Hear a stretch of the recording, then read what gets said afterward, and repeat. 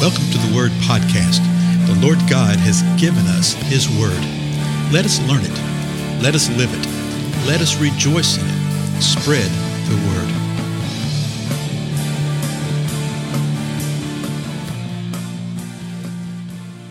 Blessings, everyone. This is Dale. Thank you so much for joining with me on the Word Podcast.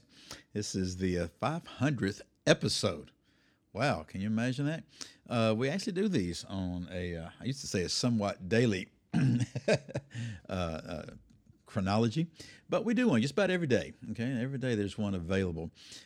Sometimes, I think there's been twice they were nearly a day late because of various logistical considerations.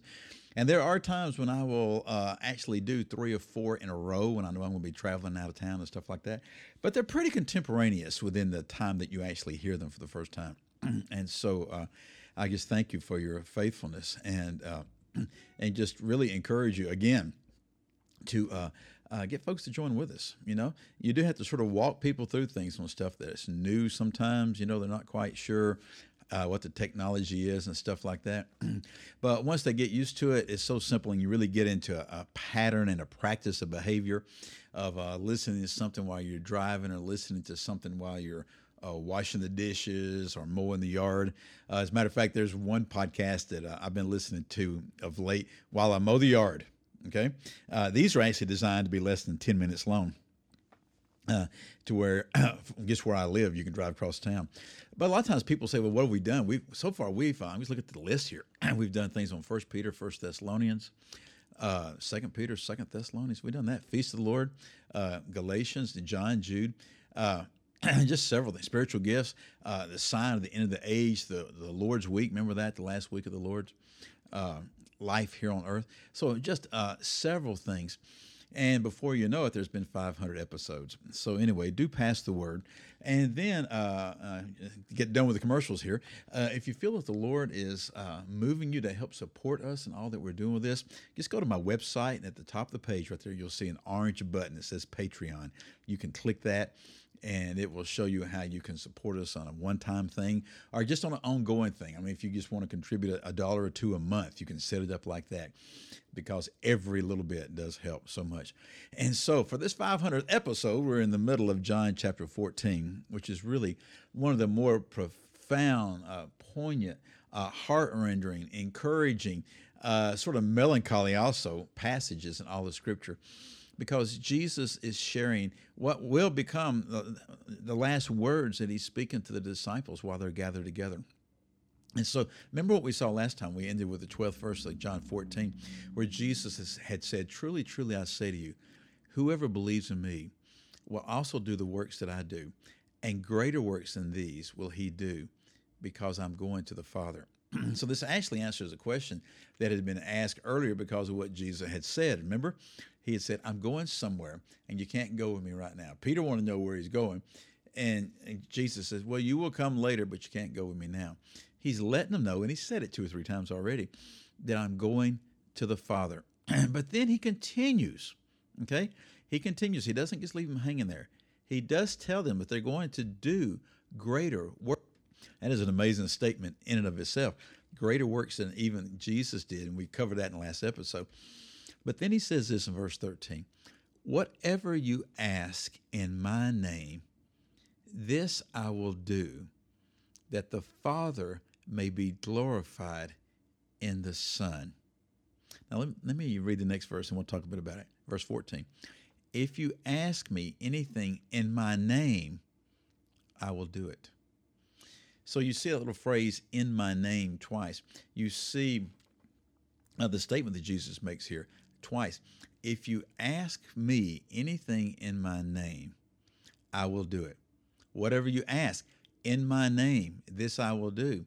And then he tells us why in verse 13, that the Father may be glorified in the Son. Now, this is one of the greatest promises. This is one of the greatest statements. But it's also one that we do not live in, and it's also one that is so perverted in so many ways. Okay, just think of the many ways that it's perverted. How many times we see people, they're praying for something, and out of my background, the way I was raised, Every prayer is always ended in the name of Jesus. And it's because it's right here. And it's like this little perfunctory thing that if we just stamp it on the end of the prayer, then it must take place.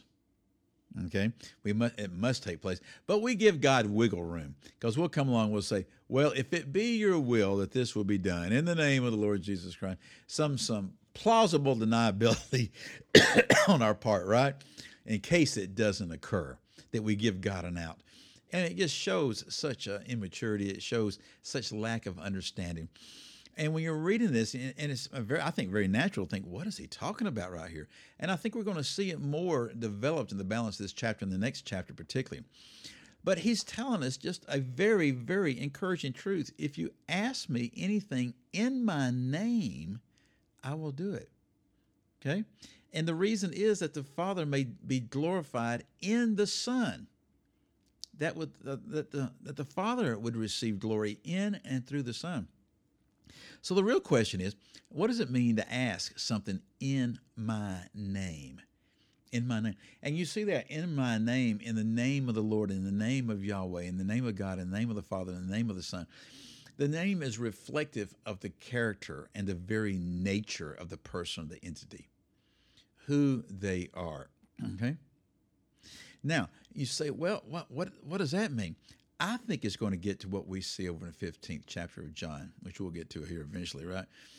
That we abide in the Lord. That if we are abiding in him, if we are walking in him, okay? If we are living in him, if we are doing what he tells us to do, then whatever we ask in his name, he will do. And the reason he will do it is because we are walking in unity with him, and what we are asking is what he wants to do, because we have the mind of the Lord. It isn't our mind trying to talk the Lord into something, trying to convince him into something.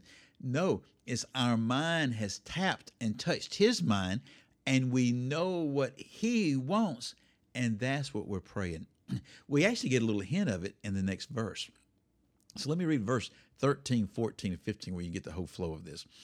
Whatever you ask in my name, this I will do, that the Father may be glorified in the Son. If you ask me anything in my name, I will do it. Verse 15, if you love me, you will keep my commandments. And then Jesus says something else, which we'll pick up again in the next episode right now. If you love me, you will keep my commandments. And then he actually gives us logistically how this sort of takes place and what happens. Notice, if we love him, we will keep his commandments. And so in loving him and keeping his commandments and abiding in him, when we ask something, he will do it, because the very thing that we are asking is the thing that he wants to do. You know, I think Paul mentions it. Where is it? Over in Timothy somewhere? I don't remember. Where he says, you ask and you ask and you do not receive.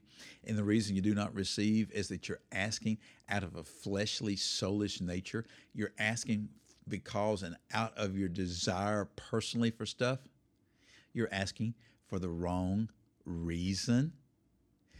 So much of our asking, so much of our praying is that way.